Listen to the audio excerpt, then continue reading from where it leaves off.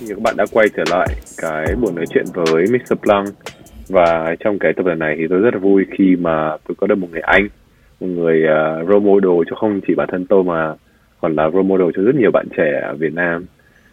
Một người anh, một người đi trước, một người đã từng cho tôi rất nhiều lời khuyên, một người học rất là giỏi, một người đã từng đi thi, một người mà mà cũng quá nhiều thành tích mà tôi không thể nào mà dành hết thời gian để nói chuyện được, để kể hết về những thành tích của anh ấy. Thì em thì em cũng biết anh Hiếu rất là lâu rồi, nghĩ thế chắc phải tầm cỡ hàng chục năm anh nhớ thế.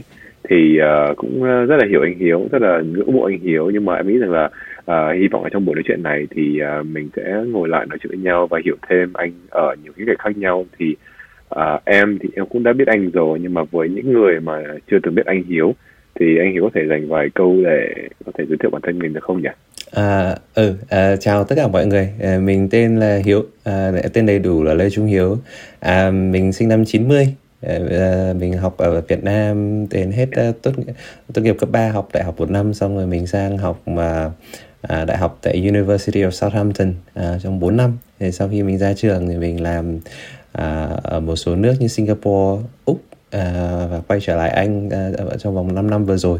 Thì đợt này được phỏng vấn đúng một dịp là mình đang có một quyết định vô cùng quan trọng, đó là sẽ mình trong vòng 1 năm tới thì sau 1 tháng tới thì mình sẽ về hẳn Việt Nam. Thì rất vui được nói chuyện với Minh và chia sẻ với mọi người câu chuyện. Nhưng mà cũng vì cái thời gian khá là đặc biệt này cho nên có một số quyết định của mình chưa được rõ ràng lắm, và một số cái kế hoạch tương lai nó cũng hơi chưa hẳn là thực sự rõ ràng. Nhưng mà cũng là một thời điểm rất là vui, bởi vì có nhiều thay đổi thì nó cũng đồng nghĩa với nhiều cơ hội. Rất hay.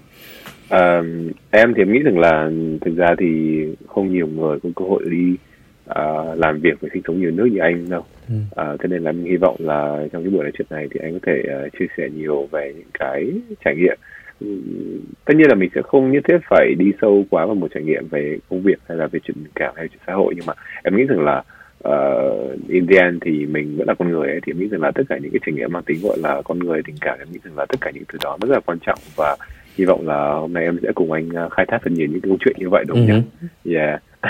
Vâng, thì ở trong phần 1 thì chắc anh Hiếu cũng biết thì em hay dành cái thời gian để em hiểu thêm về cái con người của hiện tại của anh, công việc của anh, đời sống của anh và tất cả những thú vui bên lề. Thì anh Hiếu cũng thử anh Hiếu chia sẻ cho các bạn và cho bản thân em đúng không, về cái công việc hiện tại của anh được không nhỉ? Mình hiện tại mình là kỹ sư về ngành điện gió ngoài khơi, thì tiếng Anh gọi là Senior Engineer của Offshore Wind. Đó thì cái ngành điện gió ngoài khơi ấy cũng có khá là mới mẻ đối với các bạn ở Việt Nam. Nó không, đối với các ở châu Âu thì nó cũng là một ngành công nghệ, nó đã là khá là phát triển từ được khoảng hơn chục năm nay rồi. Thì nó là khi mà bạn có thể hình dung mấy cái tua bin gió, Việt Nam thì mới có onshore wind thôi, ở trên bờ, còn ở UK thì đã được có rất nhiều cái trang trại offshore wind rồi. Đó thì mình thấy đây là một công nghệ rất là mới và có tiềm năng, và có thể giúp được Việt Nam phát triển nền kinh tế biển. Thì năm 2019 thì mình đã giúp cho làm một dự án cùng với Ngân hàng Thế giới, The World Bank Group, để mà viết cái lộ trình phát triển điện gió ngoài khơi cho Việt Nam, làm việc cùng với Bộ Công Thương và đưa ra nhiều lời đề xuất. Thì rất là hy vọng là trong thời gian tới thì khi mà về Việt Nam mình có thể đón đầu được cái sự phát triển của điện gió ngoài khơi này. Thì trong bản dự thảo gần đây nhất của Thủ tướng thì điện gió ngoài khơi sẽ có tầm nhìn là được có 7 gigawatt trước năm 2030, thì sẽ có rất là nhiều dự án phát triển. Đầu tiên sẽ ở khu vực Ninh Thuận, Bình Thuận và Vũng Tàu, và sau đó là đến khu vực miền Bắc, và có một số dự án có thể sẽ diễn ra ở Hải Phòng, quê hương của cả mình và Minh. Yeah, rất là thú vị. Tại sao lại điện gió ngoài khơi anh nhỉ? Thì nó cũng là câu hỏi hay. Thì tại sao lại không phải làm điện gió trên bờ mà lại là điện gió ngoài khơi? Có nhiều lý do. Thì một lý do khá là phổ biến thì đấy là các đất nước thì thiếu diện tích đất đất ở trên bờ thì nó không có quá nhiều, nên là làm ở ngoài khơi thì đấy là một lý do. Thứ hai nữa là điện gió trên bờ có thể gây ra tiếng ồn và ảnh hưởng đến tầm nhìn của mọi người, thì thường là người dân không thích nó ở gần nơi mình sinh sống, thì đẩy ra ngoài khơi thì nó sẽ đỡ ảnh hưởng đến con người hơn. Nhưng mà cái quan trọng nhất ấy, đối với mình thấy rằng là điện gió ngoài khơi thì nó một chút tính chất kỹ thuật một chút, đấy là bạn biết hình dung là vì sao con cá voi để nặng hơn con voi. Đó là bởi vì là cá voi nó sống ở biển, nó có khả năng nước biển, định luật Archimedes, nó có thể nâng đỡ được cái sức sống của nó. Thế thì tương tự như vậy, tua bin ở ngoài biển thì nó sẽ có thể mình vận chuyển nó, chẳng hạn bạn hình dung là vận chuyển cùng một cái tua bin mà trên bờ thì sẽ rất là khó khăn, nó vướng víu và nó nặng, xe tải leo lên núi không được. Nhưng mà ở ngoài biển thì chỉ cho cái xà lan và cho cái tàu thôi là chở ra. Cho nên là tua bin ngoài biển nó có thể lên đến 20 MW. Còn tua bin ở trên bờ thì nó sẽ bị giới hạn, cao nhất là hiện tại có 6 MW thôi. Thế thì tua bin ngoài biển cùng một công xây dựng chẳng hạn, thì tua bin ngoài biển nó tạo ra được nhiều năng lượng hơn rất là nhiều. Gió ngoài biển cũng đều hơn. Tua bin muốn tạo ra điện thì phải có gió, mà gió phải càng đều thì càng yên tâm. Đó. Cho nên là về lâu về dài thì các cái điện gió ngoài khơi nó sẽ giá trị về khả năng cao là giá thành sản xuất sẽ ngày càng thấp, và có thể thấp hơn điện gió trên bờ. Và một cái quan trọng nữa đối với Việt Nam là mình thấy thì là Việt Nam là một đất nước mình luôn nói là và các cụ luôn nói là một nước rừng vàng biển bạc và có nước trải dài đến 3.000 km bờ biển. Đấy, mà trước đây đã có một lần suýt được chinh phục được biển qua ngành đóng tàu. Rất tiếc là Việt Nam không nắm bắt được cơ hội đấy. Thì rất là hy vọng là đợt này với điện gió ngoài khơi, Việt Nam có thể làm chủ cuộc chơi và phát triển một nền kinh tế biển xây dựng xung quanh điện gió ngoài khơi.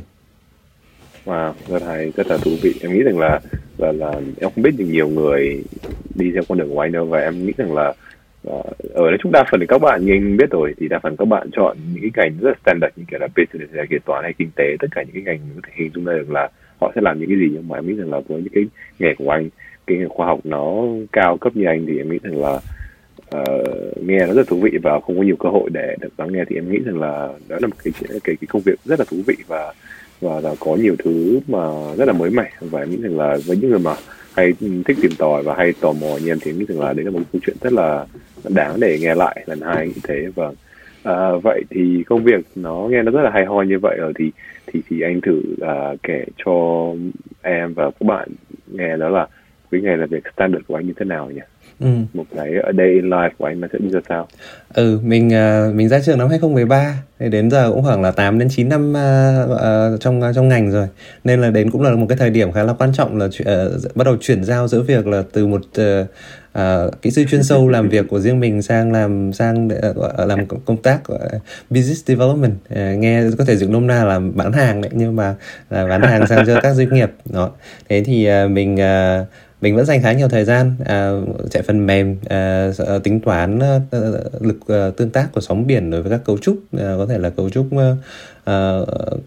gọi là dàn chân đế, jackets, hoặc là cái cấu trúc nổi gọi là floating wing ấy. Nhưng mà mình cũng bắt đầu bởi vì hướng tới thị trường Việt Nam, nên là cũng tìm hiểu rất nhiều các cái các vấn đề liên quan đến thị trường điện gió ngoài khơi tại Việt Nam. Và hiện tại thì rất nhiều ông lớn trong ngành điện gió ngoài khơi ở trên thế giới đã bắt đầu sang Việt Nam, như có thể kể tên như là Ørsted, Equinor, giờ không thể nhớ hết tên được. Nên là mình bắt đầu liên lạc để mà xem đúng rồi, Macquarie Bank là một investment bank khá là lớn, thì họ có có một cái phân nhánh riêng làm cho điện gió ngoài khơi gọi là Corio Generation. Thì họ cũng đã mới có dự án ở Vũng Tàu 500 MW và mới đề cập với thành phố Hải Phòng là 1 GW tại Hải Phòng. Ørsted cũng có chút đề nghị khoảng cỡ 3 GW ở Hải Phòng. Tất cả đang rất là chờ đợi quyết định của Thủ tướng về việc phát triển điện gió ngoài khơi. Thì mình cũng phải tìm hiểu cái đấy khá nhiều để đến lúc về Việt Nam có thời gian có thể đi gặp mặt và nói chuyện với các bên liên quan. Cool, right. Thế thì Em nghĩ đấy là nó cái việc mà anh ngồi anh chạy số liệu, anh chạy các công thức đó thì nó mất cả ngày của anh không? Hay là thường thường là nó sẽ mất khoảng tầm phần lớn thời gian, xong rồi là phần thời gian lại mình sẽ phải ngồi nói chuyện project với mọi người xung quanh, hay là do meeting, hay là như thế nào? Nó tùy vào xem là cái phần mình làm nó khó hay không. Có những cái nó sẽ khó, mình phải mày mò. Có những cái mảng anh làm mà anh làm thiên nhiều về điện gió nổi, nó là mảng công nghệ mới, còn mới hơn cả điện gió điện gió gọi là dùng gọi là bottom fix offshore wind, tức là điện gió đế cố định. Thì anh làm mảng điện gió nổi, nó công nghệ nó mới hơn, nên là sẽ có rất nhiều cái tương đối là phải mò mẫm, chưa có người đi trước. Thì công ty anh cũng tiên phong trong mảng đó, nên là khi mà làm thì có những ngày là vò đầu bứt tay, không ra được việc. Nhưng có những ngày thì nó chân chu, và có những ngày thì không cần là sẽ có những bạn khác. Mình làm xong phần tiến độ của mình thì sẽ đợi team khác làm, thì mình lại dành thời gian nói chuyện phát triển các cái dự án của mình ở Việt Nam. Hay. Và tôi nghĩ rằng là có vẻ những công việc của anh thì nó chạy dự án nhiều, đúng không? Em cảm thấy thế, và nó sẽ tùy theo cái khối lượng công việc trong cái dự án đó, và có thể tùy theo cái deadline nữa anh nhỉ? Thấy thế. Vâng. Có cái project nào mà anh đã từng làm mà nó rất là challenging chưa? Có thể là challenging trong cái việc là khối lượng, hay là về mặt gọi độ khó, hay là về mặt deadline thời gian chưa? Anh nghĩ là project nào nó cũng challenging thôi, bởi vì nó không challenging thì chắc là cái nào không. Nó để lại cho anh một cái dấu ấn nhất đi. Hơi khó kể. Thực ra những cái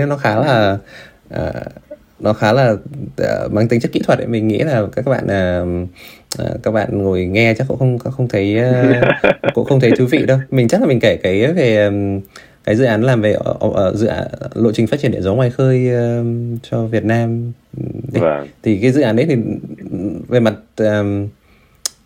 mặt kỹ thuật thì không quá khó, và mình cũng không làm nhiều về mảng kỹ thuật. Lúc đấy mình làm cái vị trí gần như là trung gian giữa chuyên gia ở nước ngoài và chuyên gia ở Việt Nam thôi. Đó. Thì cách thức làm việc ở giữa hai bên, xong rồi trao đổi với chia sẻ, hoặc là nhiều cái về luật lệ ở Việt Nam để mà mình ngồi mình hiểu được cái luật lệ ở Việt Nam để có thể chuyển. Tại vì cái dự án đấy nó là cả một cái lộ trình phát triển điện gió, nó gồm 11 đến 12 mảng khác nhau, từ mặt thiết kế cho đến vấn đề đánh giá tác động môi trường, cho đến gọi là cấp phép, cho đến cho thuê đáy biển, và 12 hạng mục khác nhau. Mà để mà hiểu hết được 12 hạng mục đấy và chuyển giao được ý từ tiếng Anh sang tiếng Việt, và từ Việt sang tiếng Anh, thì nó yêu cầu một cái việc mình đọc rất là nhiều. Nhưng mà đổi lại thì gần như sau cái dự án đấy mình đọc thuộc cả cái vì mình đọc thuộc cả cái báo cáo đấy, bởi vì mình phải dịch đi dịch lại khá là nhiều lần. Thì nó khó về mặt kiến thức về từ vựng. Bởi vì thực ra mình học ở nước ngoài, nên là từ vựng chuyên ngành ở Việt Nam mình lại bị yếu, chứ không phải là từ vựng chuyên ngành ở nước ngoài. Nên nhưng mà cũng nhờ đợt đấy nên mình quen được rất nhiều các anh chị chuyên gia, mình cả hai bên, cả trong nước ngoài, và đều có được thêm được rất là nhiều kiến thức và niềm vui, và cảm giác giúp được đất nước, thì cảm thấy rất là tự hào. Hay. Và em thấy đấy là một cái trải nghiệm khá là khó quên, bởi vì là như kiểu là anh là cầu nối giữa hai bên, xong rồi là mọi người rely on anh cho tất cả những cái thứ, từ con số đến từ ngữ đến giao tiếp. Thì em nghĩ rằng là mình đóng vai trò rất là quan trọng, và nghĩ rằng là đúng là không, nó như kiểu là mình một cái chất keo dính thôi. Em nghĩ thế. Nếu mà không có anh thì em nghĩ rằng là mọi thứ nó sẽ mất thời gian hơn và khó khăn nữa hơn, đúng không anh? Thì các bạn chuyên gia thì vẫn nói tiếng Anh được khá thôi, nhưng mà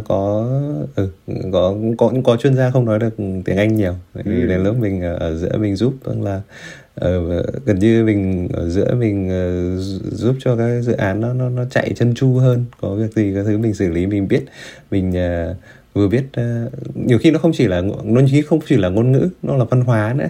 Làm thế nào để mà cho cả hai bên cùng vừa lòng, làm thế nào để thuyết phục người ta tập trung dành thời gian cho dự án của mình chẳng hạn. Thì nó không chỉ là ngôn ngữ, nó là văn hóa. Đúng rồi, vâng, em nghĩ thế. Nói chung là em nghĩ rằng là India thì mình vẫn làm việc với con người, thế nên mình buộc phải hiểu văn hóa của con người anh nhỉ. Thì mình sẽ tailor được cái cách mình nói chuyện hay tailor được cái ý của mình sao cho phù hợp với văn hóa ở cái văn cảnh lúc đó. Thì nghĩ rằng là cái đó thì nó cần nhiều hơn là ngoài IQ, nó cần phải có EQ, nó mình cần phải hiểu xem là đối tác mình đang nghĩ như thế nào anh nhỉ. Something like that. Yeah. Ngoài anh ra thì lúc đó còn có ai làm cùng anh không, hay là anh là người cần hết mọi thứ trong cái mảng đó, trong cái đoạn kết nối đó?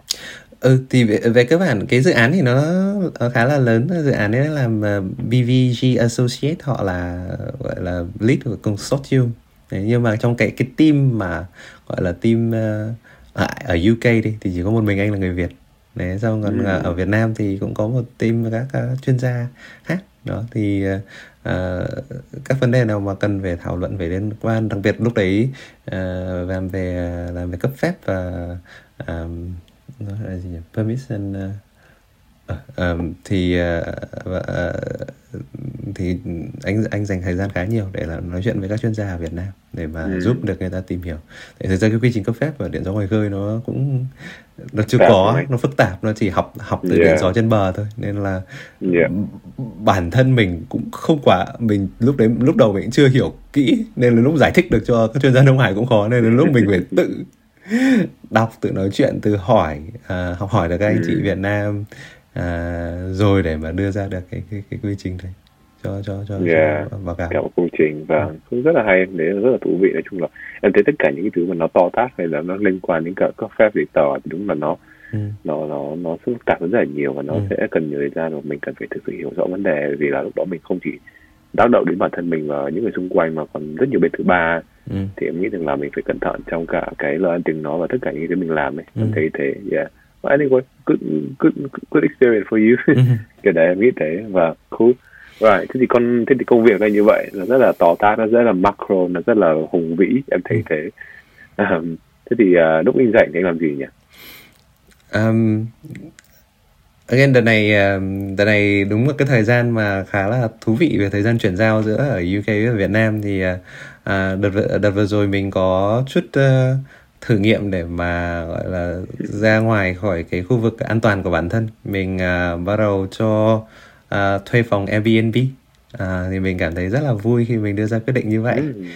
Mình trong vòng 1 tháng vừa rồi mình host các bạn từ Việt Nam, Hồng Kông, Nhật Bản, Ấn Độ, Brazil, Thụy Điển, Pháp, là tới sẽ là Tây Ban Nha. Đi quanh cả thế giới đúng không anh? Mình chả cần đi đâu xa khỏi cái phòng, cái flat của mình mà mình có thể được nói chuyện. Mình được nói chuyện với tất cả mọi người khắp nơi trên thế giới. Và mọi người đều rất vui, và bản thân mình cũng rất là vui. Mình học hỏi được tức là bình thường thì nếu mà làm Airbnb bạn có thể cho thuê cả flat hoặc là chỉ thuê một phòng thôi. Thì trong trường hợp này mình cho thuê một phòng, và cũng nhờ như vậy thì mình lại có được cái kết nối sâu hơn với các bạn khách của mình. Và không chỉ là ở các nền văn hóa, họ còn làm đủ các nghề khác nhau. Thì có người làm luật sư, có người làm kỹ sư lập trình, nhưng lại đi muốn học nấu bia. Xong rồi có người thì là diễn viên lồng tiếng, có người thì làm cho quỹ từ thiện, có người làm đầu bếp, có người là sinh viên. Thì mỗi người đưa một cái vẻ, và mình thì lại rất thích nói chuyện với bạn bè và tìm hiểu và học hỏi. Nên là thực ra thời gian rảnh thì chủ yếu là mình cũng chỉ là thời gian buổi tối và cuối tuần thôi. Thì cứ có thời gian nói chuyện với mọi người thì mình học được thêm nhiều thứ, thì khá là thú vị. Đấy. Còn ngoài ra thì từ trước đến giờ thời gian rảnh mình vẫn hay giúp một cái chương trình nó gọi là We Enjoy Learning English. Thì mình lập ra cái chương trình đấy từ năm 2014 cho đến giờ cũng được 8 năm rồi. Thì chương trình ấy giúp các bạn Việt Nam, giúp đỡ các bạn Việt Nam học hỏi, luyện kỹ năng nghe và đọc tiếng Anh hoàn toàn miễn phí. Mình luôn luôn hy vọng là có thể lúc nào mình mong muốn như kiểu có một kết nối giữa thế giới và Việt Nam. Thì đấy cũng là một trong những cái nỗ lực của mình. Rất là hay. Em thấy cái ước mơ đấy của anh có vẻ như kiểu là một cái anh có nghĩ nó là một cái mission riêng cho anh không? Em nghĩ rằng là nó cũng đủ lớn để thể hiện một cái mission riêng cho anh đúng không? Ừ. Yeah. Ừ. Vì sao nó lại như vậy? Anh nghĩ rằng là anh làm được, hay là anh nghĩ rằng là chưa ai làm được tốt như anh, hay là anh nghĩ rằng là có người làm rồi nhưng mà chưa đủ cái độ ấn tượng mà anh muốn?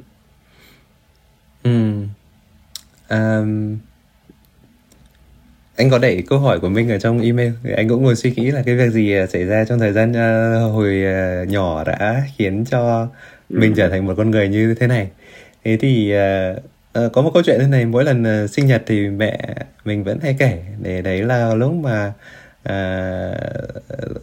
mà mẹ mình có bầu, hoặc là lúc sinh mình, thì là bố lúc đấy đang làm tiến sĩ ở Nga nên không có nhà.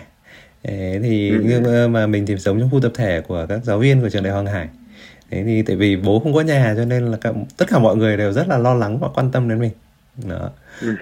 Đấy, đến lúc mà mẹ đến bệnh viện cái là coi như cả xóm xôn xao lên, kiểu có người này người kia, người mang chăn, người mang thức ăn, người chở mẹ lên. Đó. Thế xong cái lúc kể cả lúc mà từ bệnh viện về thì bắt đầu các chị em trong xóm, anh chị em trong xóm cũng đến chơi, xong người chăm sóc giúp, bởi vì bố mình đi vắng. Mình có cảm giác là nó từ cái việc đấy khiến cho mình có một cái gì đó cảm giác rất là thích về yêu thích về hoạt động cộng đồng, vẫn cảm giác kết nối với mọi người và muốn giúp mọi người. Thì đấy nó là thành cái tính. Ngoài thời gian học thì rất là thích các hoạt động cộng đồng và giúp đỡ mọi người, bởi vì cảm giác mình rất là may mắn và luôn được giúp đỡ từ khi còn nhỏ. Đó. Thế đó là việc tại sao mình thích giúp đỡ mọi người. Còn cái việc thứ hai là muốn kết nối giữa Việt Nam và thế giới thì mình cũng có rất nhiều cái may mắn và tình cờ, chắc không thể kể kỹ hơn được trong buổi này về việc là mình được đi du học. Mình nghĩ là cũng phải có rất nhiều sự trùng hợp xảy ra một cách ngẫu nhiên và khiến cho mình có thể để được đi du học và làm việc ở nước ngoài. Số phận đấy đúng không anh? Anh là số phận đúng không anh nhỉ? Nên là mình nghĩ là cũng có một cái mission nào đó được đứng tối cao, dù là dù là Phật hay là Jesus hay Allah, thì cũng là một cái gì đó được có được nhiệm vụ để đi sang nước ngoài, được học hỏi kiến thức và từ đó nó có thể đem về giúp cho đất nước. Thầy, và em nghĩ rằng là khi mà mình là đứa con trai và mình nhìn ra được cái mission riêng của mình, em thấy đấy là điều rất là mãn nguyện. Em cảm thấy thế. Bởi vì ngay cho bản thân em thì em luôn có một cái mission cho bản thân em, đó là em luôn mong muốn là kiểu con trai đàn ông Việt Nam, hay là đàn ông con trai mình nói chung, mình trưởng thành, mình thành công. Bởi vì là em cảm thấy rằng là trong cái thời buổi, trong cái xã hội bây giờ, kiểu muốn trở thành một người đàn ông gọi là có giá trị, mình cứ nói chung như vậy trong mắt người xung quanh đi, thì mình cần rất nhiều yếu tố. Mình cần phải biết cách nói chuyện này, biết cách ăn mặc này, mình cần phải biết sự khéo léo, mình cần phải thú vị, mình phải có career, mình phải kiếm tiền, mình phải biết này nọ. Có rất nhiều những cái áp lực mà khiến cho người đàn ông mình phải hiểu. Em nghĩ anh Hiếu cũng trải qua điều này. Em hoàn toàn em nghĩ anh sẽ hiểu điều này. Thì em thấy rằng là em cũng cảm thấy là cái mission, một trong những mission của mình đó là mình làm thế nào đó để khiến bản thân mình tốt hơn và khiến cho đàn ông Việt Nam mình tốt hơn. Thì em thấy rằng là khi mình nhìn ra được cái mission đấy, em cũng thấy rằng là nó khiến cho cuộc sống mình trở nên ý nghĩa rất là nhiều. Em cảm thấy thế. Thì không biết rằng là từ cái ngày mà anh nhận ra được cái mission riêng của mình đó, thì anh thấy rằng là nó có khiến anh trở nên nhìn cuộc sống trở nên rõ ràng không? Tức là mình biết chính xác mình đang đi về đâu không anh?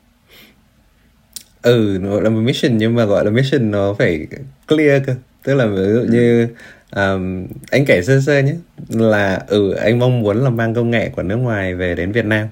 Đó, đấy là cái anh mong từ khi anh đi du học. Thế nhưng mà hồi anh đi du học thì anh học về ngành đóng tàu. Thì anh hồi đấy nghĩ là nước Anh là cái nước đầu tiên mà một trong những nước nổi tiếng về ngành đóng tàu trên thế giới, cho nên mình muốn sang đấy học. Thế sang đấy học xong mới thấy là ở UK giờ nó chả đóng tàu nữa. Các cái tàu trên thế giới giờ nó đóng đóng ở Hàn Quốc, Nhật Bản, Trung Quốc, chứ có ai đóng ở Anh nó thiết kế đóng tàu thôi. Thế nên là sau nghĩ lại, thế rồi mình cũng không giúp được gì cho đất nước. Thế xong rồi đợt đấy thì lại có một đợt anh nghiên cứu đọc về LNG. Anh thấy vì LNG là nó là liquefied natural gas, đây là viết tắt của từ đấy. Nó là một từ nhiên liệu rất là sạch cho tàu, và cũng là một thứ rất là sạch để đốt, thay cho than đá và dầu khí, và dầu mỏ. Nên là anh phải dành đến 3 đến 4 năm mà đọc rồi tham gia hội thảo các thứ về LNG.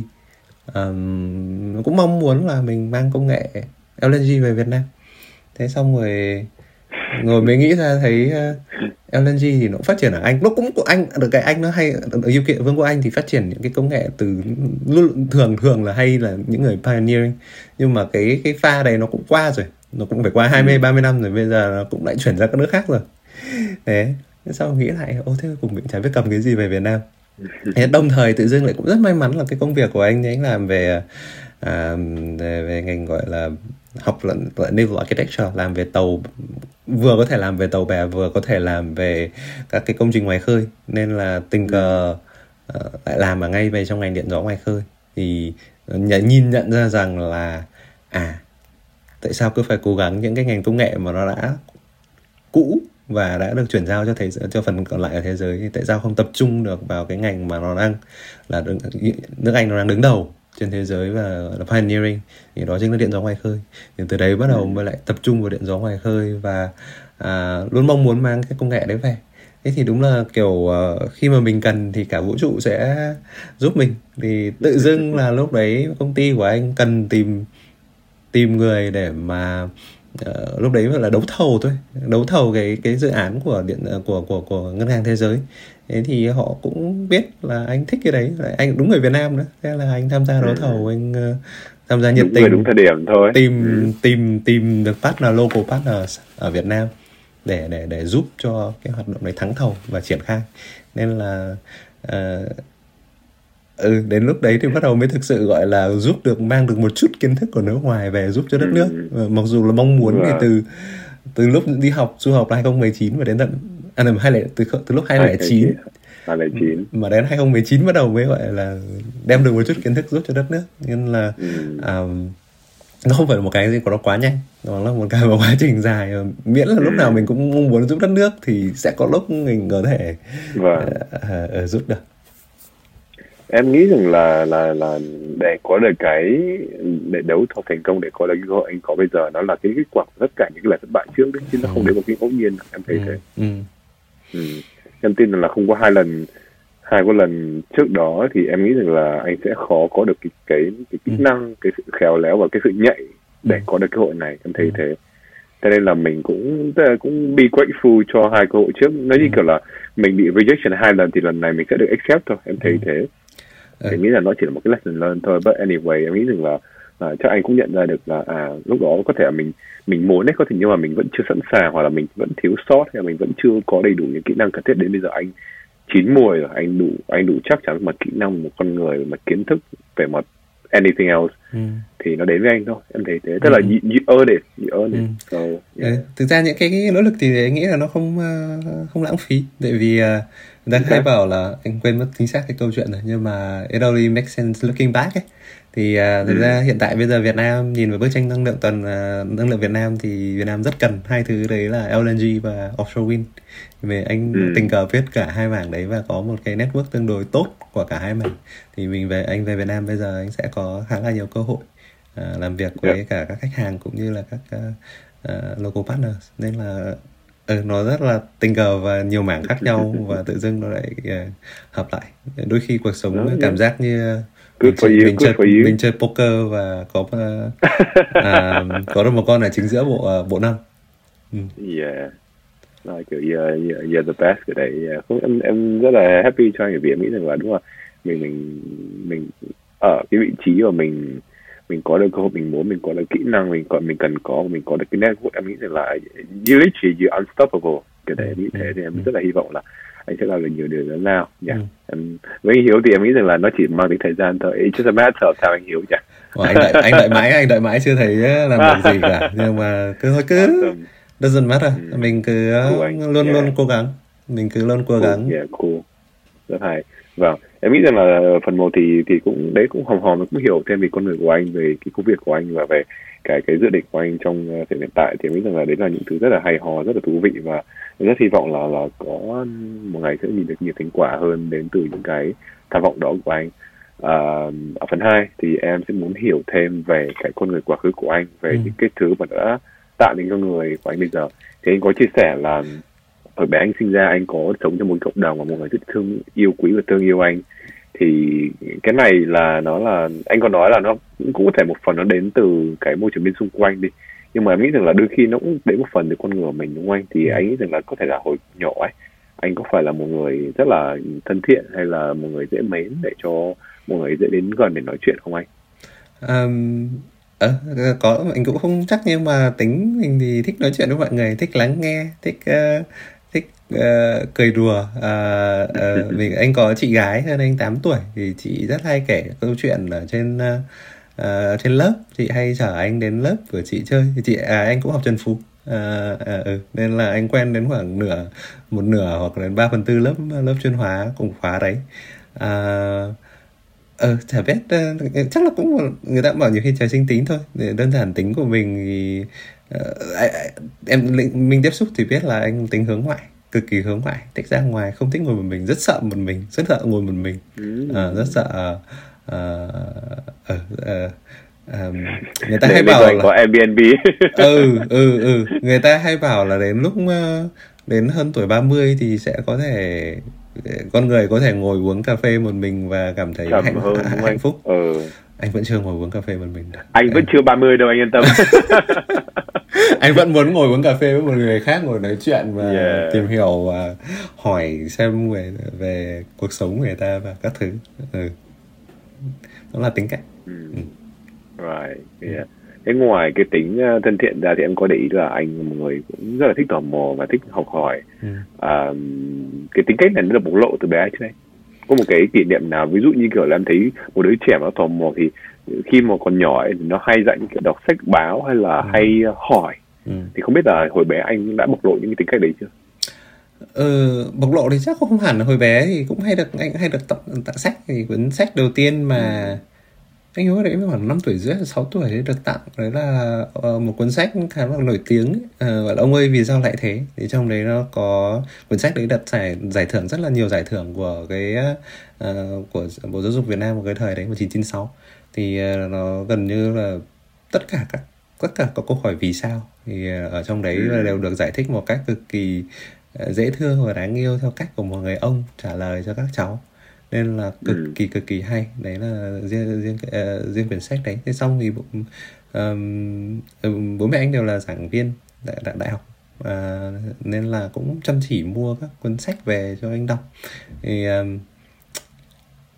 hồi bé hay ở nhà một mình, bố mẹ đi vắng, bố mẹ phải đi dạy nên cứ phải ngồi nhà một mình. Nên cũng vì thế chắc là mình cũng luôn muốn nói chuyện với người, và từ hồi bé hay về hay về ngồi nhà một mình, thì cũng hay ngồi mở sách ra đọc mấy quyển 10 vạn câu hỏi vì sao, cho đến tri thức quanh ta, cho đến các thứ cũng ảnh hưởng.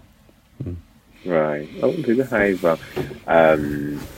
em thấy rằng là cái việc đọc sách ấy, em nghĩ rằng là có lẽ là một trong những kỹ năng quan trọng nhất mà em nghĩ rằng là không chỉ em với anh đâu, mà em nghĩ là tất cả mọi người nên có. Vì em nghĩ rằng là đúng là khi mình đọc sách tại như kiểu là mình chạm vào cái wisdom của thế giới, em thấy rằng là đấy là điều rất là hay. Mặc dù bản thân em không phải là người thích đọc sách, nhưng mà em biết rằng là cái giá trị nó ở đâu, thế nên là em vẫn cố gắng hàng ngày đọc tầm nửa đến 1 tiếng thôi. Thì đấy, hồi xưa thì mình đọc sách physical, bây giờ em hay đọc Kindle. Thì em thấy rằng là it changed your mind. Em nghĩ đọc sách có thể nếu mình đọc đủ nhiều, đủ sâu, em cảm thấy rằng là nó rewire lại cách mình suy nghĩ mọi thứ luôn.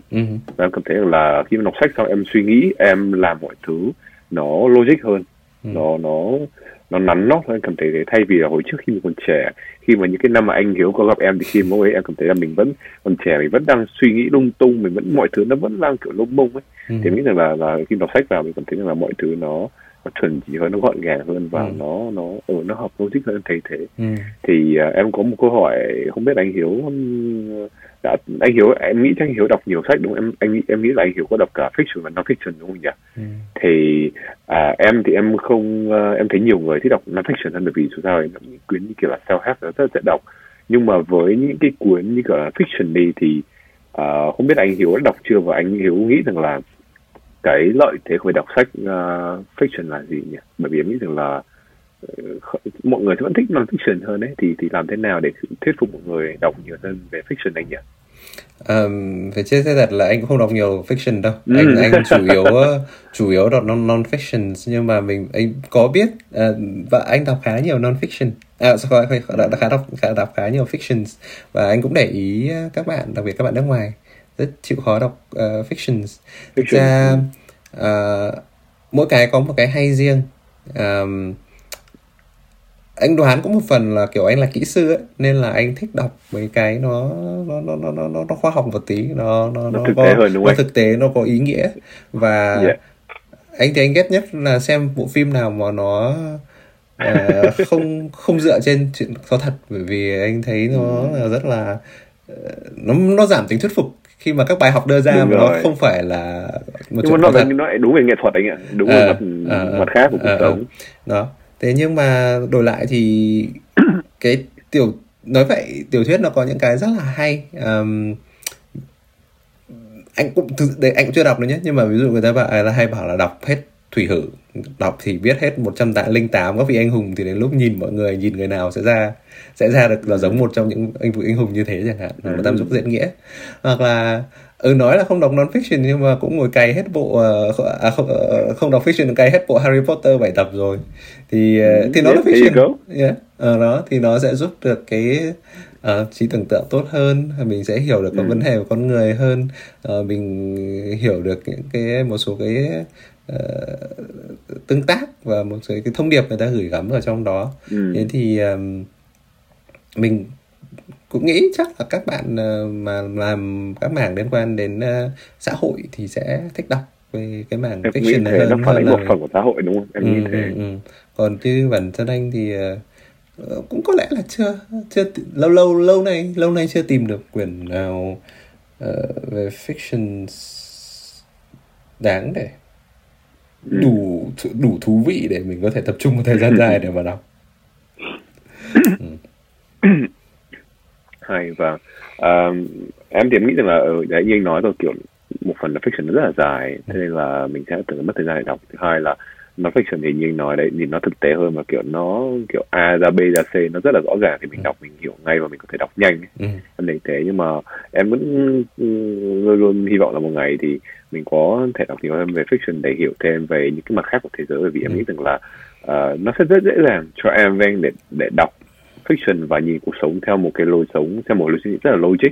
Nhưng mà em cũng có may mắn khi gặp được rất nhiều các bạn ấy làm trong những ngành như xã hội, làm những ngành như kiểu là nghệ thuật, thiết kế, thì cách họ nghĩ về cuộc sống nó khá là khác mình. Có thể là với mình ấy, người ta rất là bay, nhưng có thể là với người ta mình quá thực tế, mình thiếu sự mơ mộng, mình thiếu sự lãng mạn. Thì em nghĩ rằng là cái sự bù trừ ở đấy cũng rất là hay, bởi vì là em nghĩ rằng là nó cho mình nhìn thế giới một cái cặp mắt nó khác hơn. Thì em nghĩ rằng là để thành công thì chắc anh Hiếu, em nghĩ anh Hiếu cũng cảm nhận được là mình cũng nên nhìn cái cuộc sống theo nhiều cái đôi mắt để mình thực sự hiểu người ta, hiểu con người, hiểu cuộc sống, hiểu văn hóa, hiểu về những cái event khác nhau. Em thấy thế. Những quyển non-fiction, quyển fiction cuối cùng mình đọc là The Rosie Project, hay thật, quyển này rất là hay. Nó khá là nói fun. về cái gì anh nhỉ? Nói về, mình sẽ không spoil cái đấy, nhưng mà nó về một cô gái tên là Rosie, và có gặp một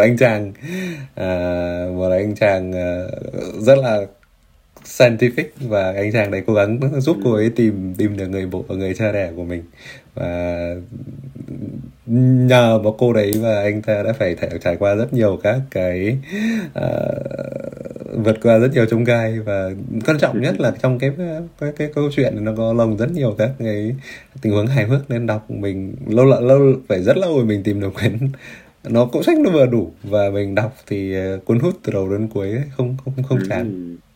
Và em nghĩ cái khó đúng không? Đọc cuốn fiction mà nó cuốn như vậy, nó như kiểu xem một bộ phim hay là xem một cuốn phim thế thôi. Lần trước mà mình đọc một cái thú vị như thế chắc là Godfather. The Godfather. Here you go, classic. Em cũng muốn đọc Godfather một lần, hoặc là xem một lần, nhưng mà em thấy phim có vẻ là không hay, nhưng mà em thấy phim cũng rất là hay. Phim cũng hay, nhưng đọc hay hơn. Em sẽ cố gắng đọc cái đấy.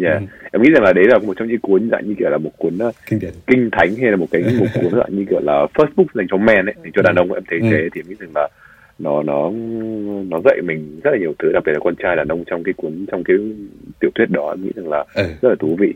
Và em đợt trước có nghe podcast thì nó nói là trong cái lúc mà người ta quay phim Godfather nhỉ, thì thực ra tất cả những cái event đó ấy, nó đa phần là nó đều có thật, cái gia đình đó cũng cả có thật. Và trong cái lúc người ta đang quay trường quay ở Mỹ, cái việc bắn nhau nó vẫn đang xảy ra ở một cái trường quay, ở một cái con phố gần đó. Tất cả mọi thứ đều rất là thật anh ạ. Thế là chính vì thế em nghĩ rằng là nó capture được cái moment lúc đó ở Mỹ, capture được cái giai đoạn mà rất nhiều người Ý qua bên Mỹ và tạo gang để người ta để kinh doanh, để người ta bảo vệ gia đình, để kiếm tiền. Thì em nghĩ rằng là tất cả những cái thứ như vậy nó khiến cho cái câu chuyện nó rất là thực tế, em thấy thế, và rất là hay. Một thứ trên checklist của em. Anyway, right. Thế thì em nghĩ là tính cách là như vậy. Thì em nghĩ rằng là mọi người biết đến anh nhiều qua cái thời cấp 2, cấp 3 và cái lúc mà anh thi được lên Olympia. Cái năm bao nhiêu anh nhỉ? Năm bao nhiêu nhỉ? Anh thi tuần và tháng quý 2007 và thi chung kết năm 2008. Thế thì trong cái giai đoạn mà từ những cái giai đoạn cấp 3, cấp 2, cấp 3 chuẩn bị lên đợt thi Olympic, thì em tin rằng là anh cũng gặp được nhiều những cái trải nghiệm rất là thú vị. Thì anh không biết là anh còn nhớ được là cái kỷ niệm nào mà nó thực sự nó để lại cho mình cái dấu ấn sâu đậm không? Nó có thể là một good experience, có thể là một cái bad experience. Em nghĩ thế. Em thấy rằng là doesn't matter. Thì có một cái mình cũng rất ok. Anh thích thi đường lên đỉnh Olympia từ bé, từ lúc mà chương trình lần đầu tiên diễn ra. Đúng lúc chị gái anh cũng là độ tuổi đi thi Olympia, nên chị xem và chị kéo anh xem. Thì cái mong muốn thi cái chương trình đấy nó theo anh từ lúc anh lớp 3 cho đến lúc mà anh suốt thời gian cấp 2 cho đến cấp 3. Nhưng mà đến lúc mà vào cấp 3 thì lại vướng một cái là anh rất là thích học toán và anh muốn ôn thi quốc gia. Lúc đấy thì gặp một cái vấn đề rất là nan giải, đấy là muốn thi đỗ quốc gia thì phải dành toàn bộ thời gian, mình không thể nào mà bung sức ra học hai thứ cùng lúc được. Đó, nên là gần như là anh phải gác cái niềm mơ ước từ hồi bé sang một bên để mà tập trung ôn thi toán. Thì anh cũng đạt được thành công nhất định, được vào đội tuyển toán và đi thi đại diện cho thành phố Hải Phòng đi thi quốc gia.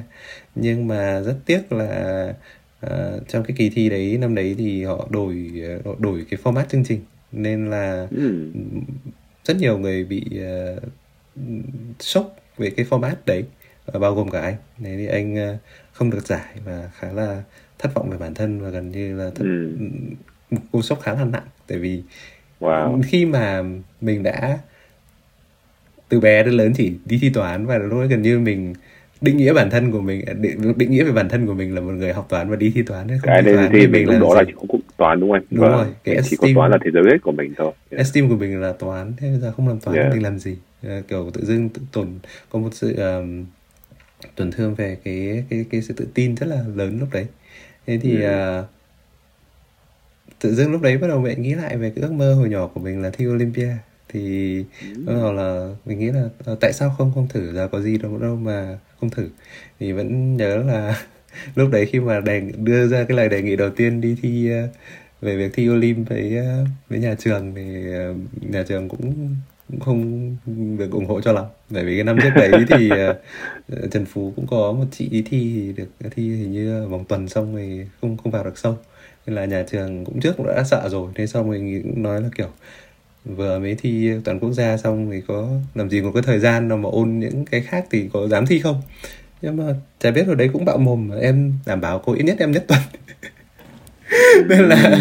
nên là cô cũng ký, cô cũng ký cho cái giấy, cái tờ giấy để cho đi thi. Nhưng mà nhiều cái nó cũng là rất là may mắn, và đấy cũng là lý do mình bảo có những cái mình nghĩ là mình có một cái sứ mệnh nào đó nhất định để mà và được trao một số cái sự may mắn như vậy. Thì cũng có một bạn khác đã nộp cái hồ sơ đi thi Olympia trước mình rồi, và bạn ấy rất là giỏi. Nếu mà tính thời điểm đấy mà gọi là cạnh tranh trong song phẳng ấy, thì chắc chắn là mình thua. Nếu mà những trường mà tổ chức ra một cuộc thi chọn người đi thi Olymp thì chắc chắn mình thua. Thế nhưng mà chả biết làm sao tự dưng bạn ấy nộp, hình như nộp quá sớm nên là cái bản dự thi của bạn thất lạc. Và mình lại là và mình thì lại được Wow. được đài truyền hình lựa chọn là gần như người thi đầu tiên của cái năm đấy. Và cũng rất là may là bởi vì mình thi đầu tiên cho nên là mình mới có lúc đấy có đủ sức để mà thắng được các trận. Chứ vào những cái tuần sau đấy chẳng hạn, hoặc là những cái quý sau đấy thì các bạn hình dung các bạn khác thì các bạn ấy chỉ tập trung thời gian trước giờ, toàn bộ thời gian và sức lực chỉ để thi Olymp chẳng hạn. Vì bản thân mình bung sức ra để mà thi quốc gia thì kiến thức của mình lúc đấy chỉ toàn là những kiến thức lịch sử, địa lý hoặc là sinh học, hầu như là học từ cấp 2 và lớp 10, chứ lớp 11 là hoàn toàn không có gì. Nên mà khi mà đã nhất tuần và nhất tháng rồi thì lúc đấy bắt đầu mới có thời gian mình bắt đầu mình ôn luyện, mình bắt đầu nhất quý. Và sau một cái năm tiếp theo đấy là mình ôn thi chung kết năm. Thì đấy là một trong những cái quan trọng. Đấy là một phần tiếp theo nữa cũng rất là khó khăn, đấy là trong suốt cả một năm tiếp theo mình ôn thi chung kết năm, và đồng thời thì cái chung kết năm đấy thì ngay trước kỳ thi tốt nghiệp và đại học, nên là cũng lại một lần nữa mình về mình cửa ải đúng không anh? Cửa ải là mình vừa phải tập trung thi Olympia, vừa phải ôn thi tốt nghiệp và đại học. Đấy thì lại bung sức trên hai mặt trận, và sau đó thì chung kết năm cũng lại mình gần như đứng, không phải là gần như đứng cuối nha, mình là người đứng cuối trong cuộc thi năm đó. Thì lại thêm một lần nữa bị tổn thương về mặt tự tin, bị mất cả một năm ôn luyện, cuối cùng thi trận chung kết, nên nó hôm đấy là một ngày khá là tồi tệ với mình.